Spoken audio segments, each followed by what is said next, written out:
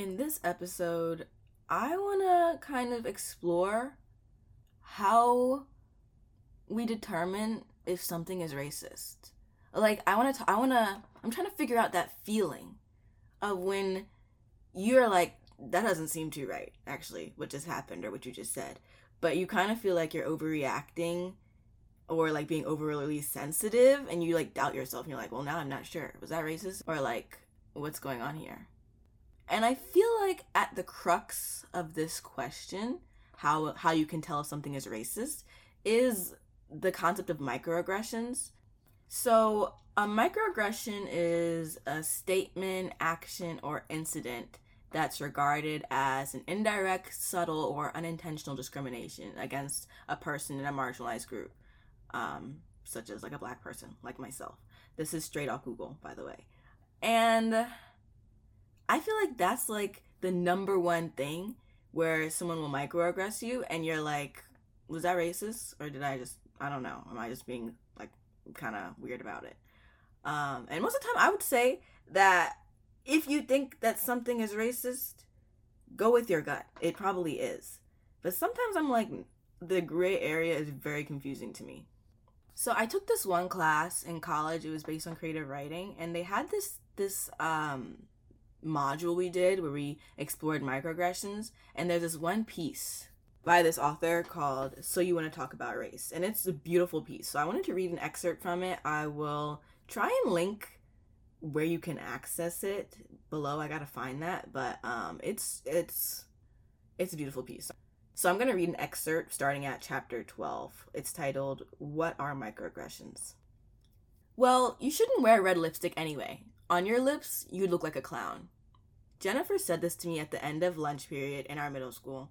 She was leaning against the wall like a cool girl from television. Jennifer had a horizontally striped skirt that was all the rage in the early 90s, and a slightly slouchy jeans that would only in later years be called mom jeans, but at the time, they were very in. She had skin that I'd seen in romantic novels referred to as peaches and cream. Her auburn hair was in a stylish bob, and on her lips was a beautiful shade of red lipstick.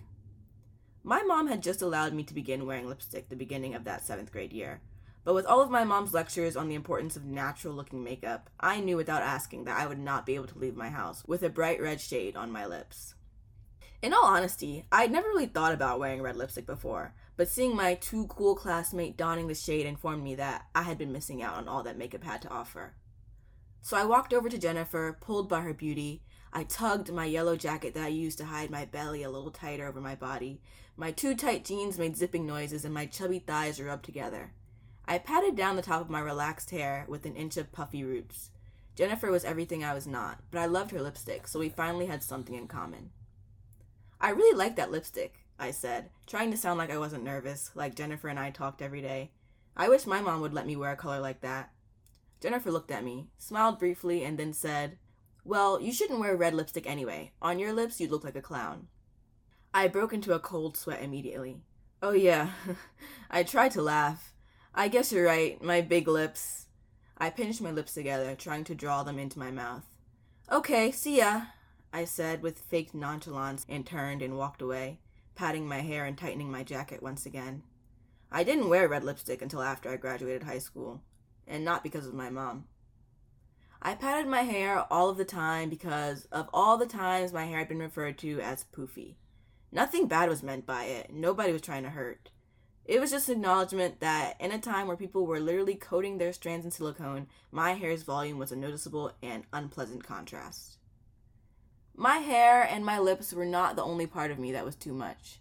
I had taken on quite a babyish voice a few years earlier, after all of the jokes about how my loudness was so typical for a black girl. I didn't know what that meant, because I was the only black girl at my school, but I knew it wasn't good.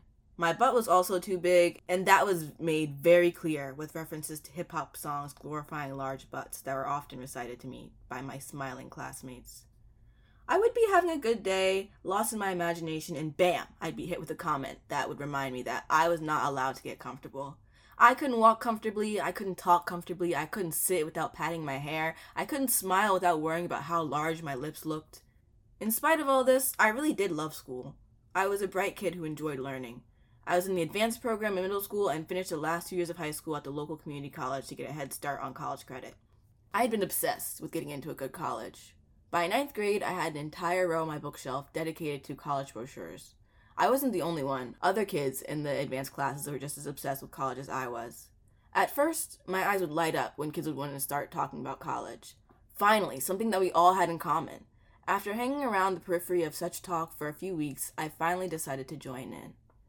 I began rattling off the colleges I had hoped to go to when a student cut me off and said, "I mean, you don't have to try that hard anyway, do you? You're black, and you don't even have to do well in school to get into college. You don't even have to be in this class." He looked at me matter-of-factly when he said that, no malice in his eyes. The other kids in the group just sort of nodded as if this kid had said something as plainly true as the earth is round. And although it hadn't been explicitly said, the message was clear. You don't belong here. Even in this group of nerds, this group of people who had loved the same boring books and random facts and all raced to be the first to answer the same questions in school as me, I didn't belong. Because I was black. I would like to say that this is when I stopped caring about what other people think, and that this was when I stopped trying to fit in. But I was a 15-year-old girl, and I was so lonely. So I kept trying. I kept trying to make friends and build community, and every time I thought I'd make progress, someone would deflate all of the air out of my dream. But as painful as it was, I didn't know that it was wrong. I didn't know that I wasn't supposed to be treated this way. I was pretty sure that I was a problem, because nobody came to my defense. Hell, nobody batted an eye even when these things were said to me. They weren't a big deal, just small comments, little jokes. I shouldn't be so sensitive. It was all in my head. If I just found a way to have less things wrong with me, these bothersome comments would stop. So I smiled less, ate less, laughed less, and spoke in a whisper. That's all I'm gonna read from her writing. This author, it's a beautiful piece of work, to be honest. This chapter is beautiful.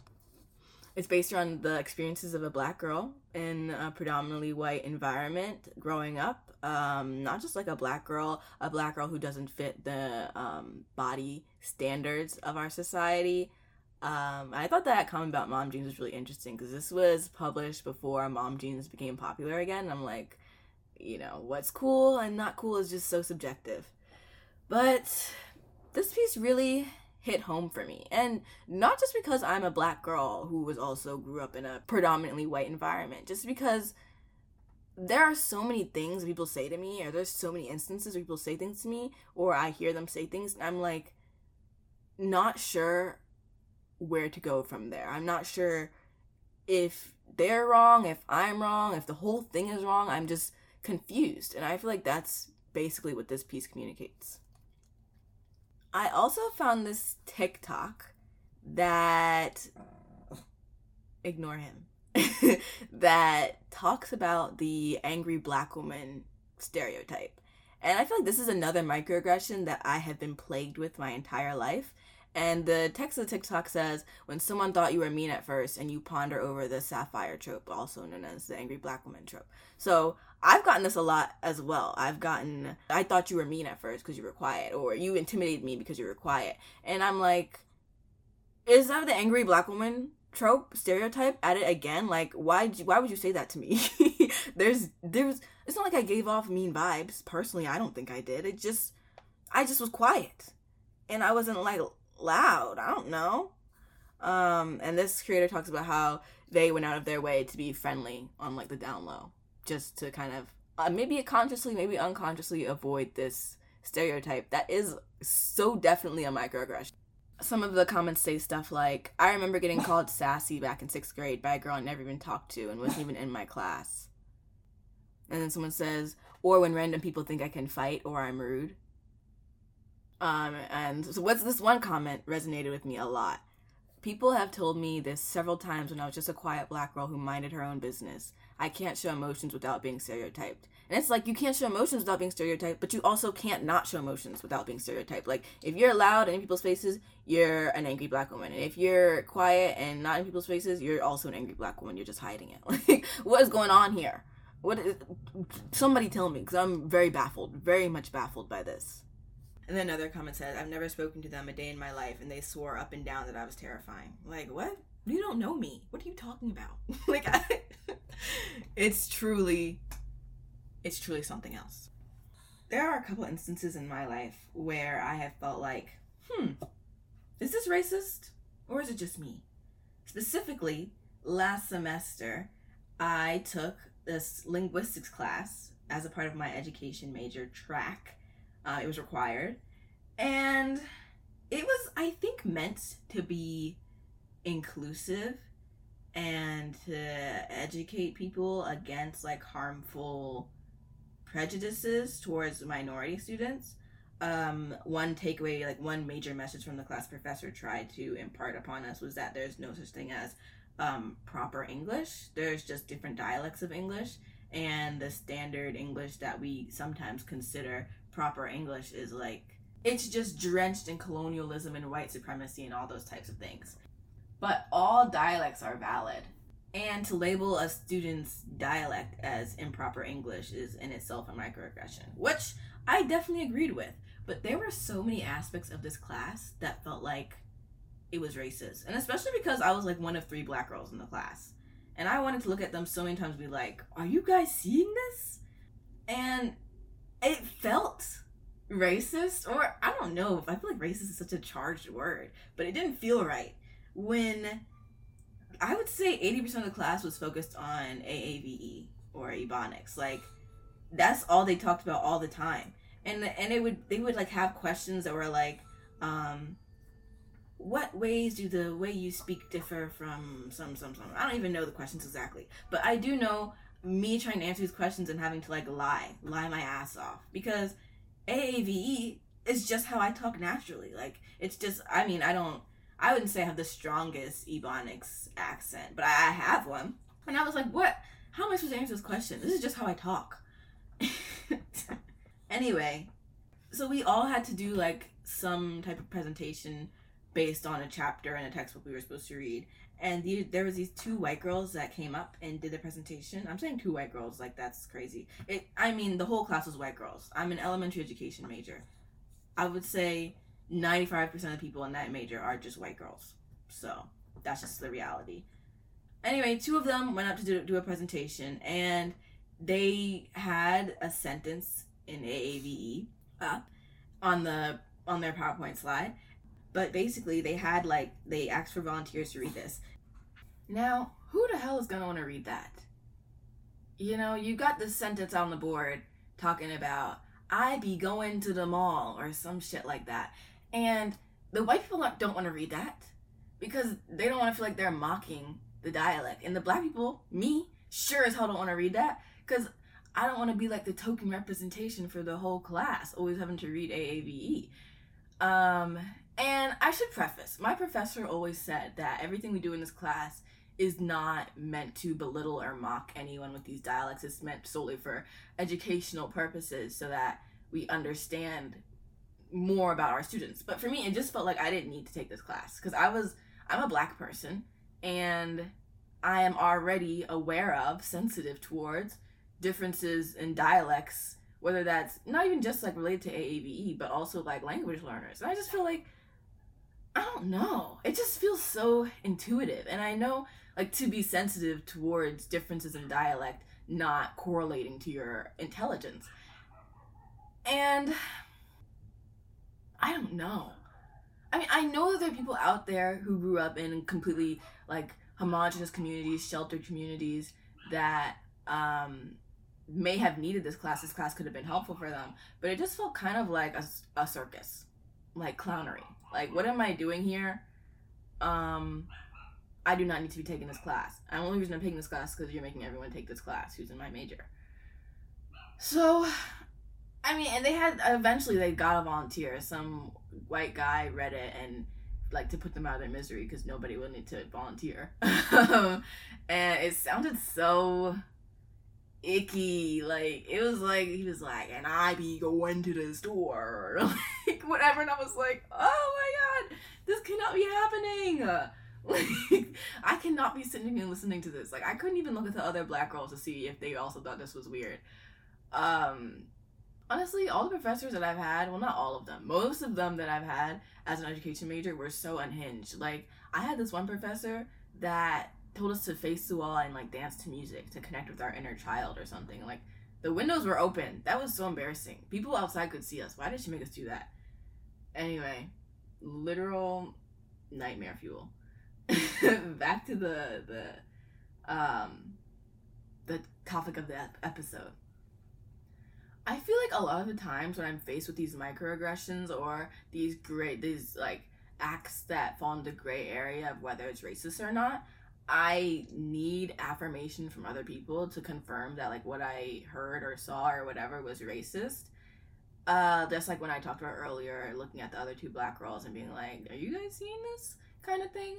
But like I've been in situations where there aren't any other black people, like it's just me, and I find myself like conflicted dealing with this inner turmoil because I'm not sure what to do when there's no affirmation or like reassurance that what I heard was not right. And it makes me, it like leaves me honestly with feelings of paranoia, like I'm just being, like I'm reading into it too much or something. But I do think that we have reached a point in our society, our culture, where we are finally holding a lot of people accountable for things that in the past may have slid as not racist, especially like we see it all the time with cancel culture, and it's kind of confusing. Like we seem to have gone to the extreme end of the spectrum of oversensitivity. I'm not saying that everyone who's canceled has been canceled because of like an oversensitivity in cancel culture. I'm just saying that like where is the balance between this oversensitivity that we seem to have and like finally holding people accountable for what they did. Like thinking specifically about Jenna Marbles. So maybe she did I will admit, and she was right when she talked about the videos in the past were like not acceptable. The blackface and the mimicking ebonics and stuff like that was like not acceptable, but that was the humor at the time. Like people were laughing at things like that. Maybe they shouldn't have been, to be honest. Maybe they shouldn't have been, but everyone was laughing at it, and because everyone was laughing, it made it feel like it was okay. Now, this does not justify anything, but it does bring into like bring the question: should you examine actions like that people did while taking into account the time period and the culture within which it occurred? And I have conflicting feelings about the answer to this question. Like, in one sense, I feel like yes, because people make decisions and do things taking into account a lot of different factors like the environment and doing things to protect themselves or doing things for motivators like success and all of those things, or attention or clickbaity, and all these things are not like something that you can just examine in an isolated way. Like they all interact and contribute to and lead to the end result that we see, which is Shane Dawson or Jenna Marbles doing blackface on YouTube. And I'm not saying it's right. I want to make sure that's clear. I'm not saying that what they did was right. I'm just saying, like, are we being too hard on them? Maybe. I don't know. But in that same vein, if an old person called me the N-word, like if an old man came up to me right now and called me the N-word, I would not give him a pass. I would be ready to fight, like right then and there. It doesn't matter what time period they grew up in. It's not okay. And they know that it's not okay. So why are they doing that? But then I'm thinking like, okay, but that's different. So maybe because he knows better now, but he didn't then. I don't know. That's not what I'm saying. I want to take that back. I'm saying like, if he said the N-word to me right now, the time period and culture that exists currently, he should know that is not acceptable. But then I also think if he did it back in the 60s, that's also not acceptable. But then I know that people said that word or acted racist as a form of protection in some instances, like if they were passing, or if they knew that their surrounding community would react in a way that would negatively affect them if they did stand up for what they believed in and didn't align with the societal, cultural values, expectations. And I'm again not saying that any of this is right. This doesn't justify their actions. It just makes it a little bit easier to understand, to digest, to look at it from a different angle and understand that nothing is black and white. Like, nobody is perfect.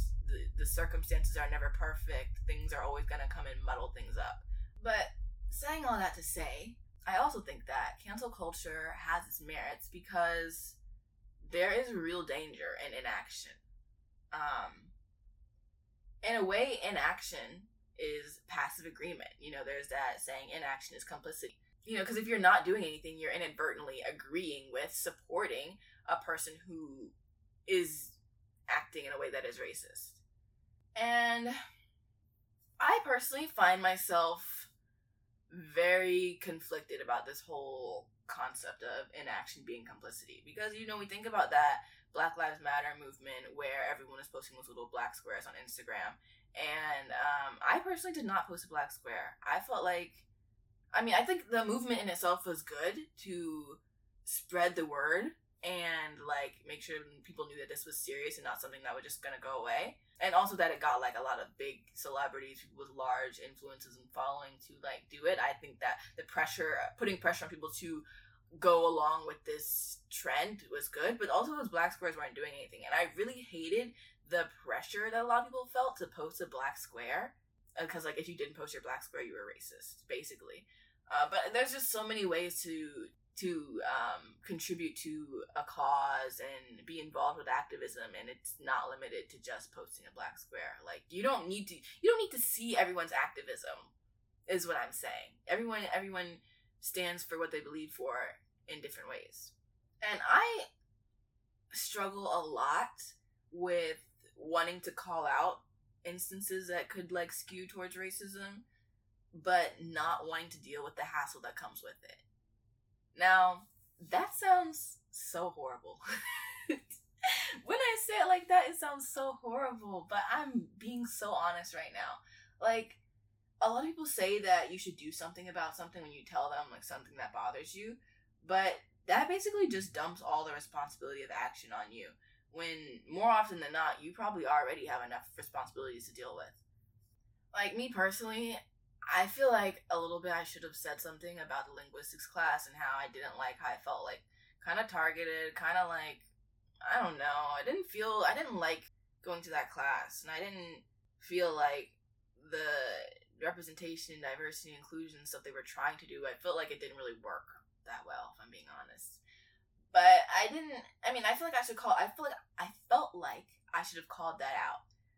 But I didn't, because, I honestly am just trying to graduate at this point. I'm just trying to graduate. I have enough on my plate trying to do the things that I need to do to graduate.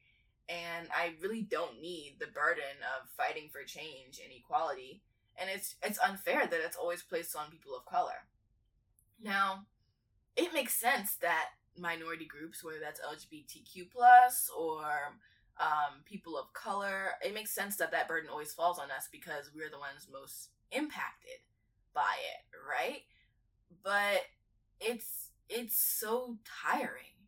And when you already have enough barriers blocking you from achieving success in the same way that the majority white people, straight white male kind of people have, to have that additional burden, additional responsibility of fighting for, organizing, demanding change is unnecessary and stressful. I don't have time for that. It sounds that sounds so horrible, but I'm being so honest right now. I'm just trying to graduate. I just am trying to turn in my assignments on time and barely managing to do that. Why do I also have to change the world at the same time? I feel like I didn't reach any type of conclusion during this episode. But I think discussing what should we do? What metric are we using to determine if something is racist? To determine if something is offensive? To determine if something is a microaggression? How do we realistically and in a timely manner determine this? Because sometimes I don't even figure out this stuff until 2 weeks, 2 months after. And I'm thinking about, you know what? That was not right. Something about that doesn't sit well with me. But it's 2 months later, and it's what can you do about that at that point? So how can we determine if something is racist in a fast enough manner that we can act upon it, identify it, act upon it, and then resolve it? How do we do that? I really don't know. I wish I did. I wish I could tell you. I really don't, though. Well, I think I'm gonna end this episode there. Make sure to follow the podcast on Instagram at Jumbo Podcast. And as always, I hope that tomorrow is a little bit better for you than today was. I hope you have some more clarity on whether something was racist tomorrow if you don't today. Yeah. I think I need a treat after that, like some ice cream, because that was just, this episode was, got me all types of riled up.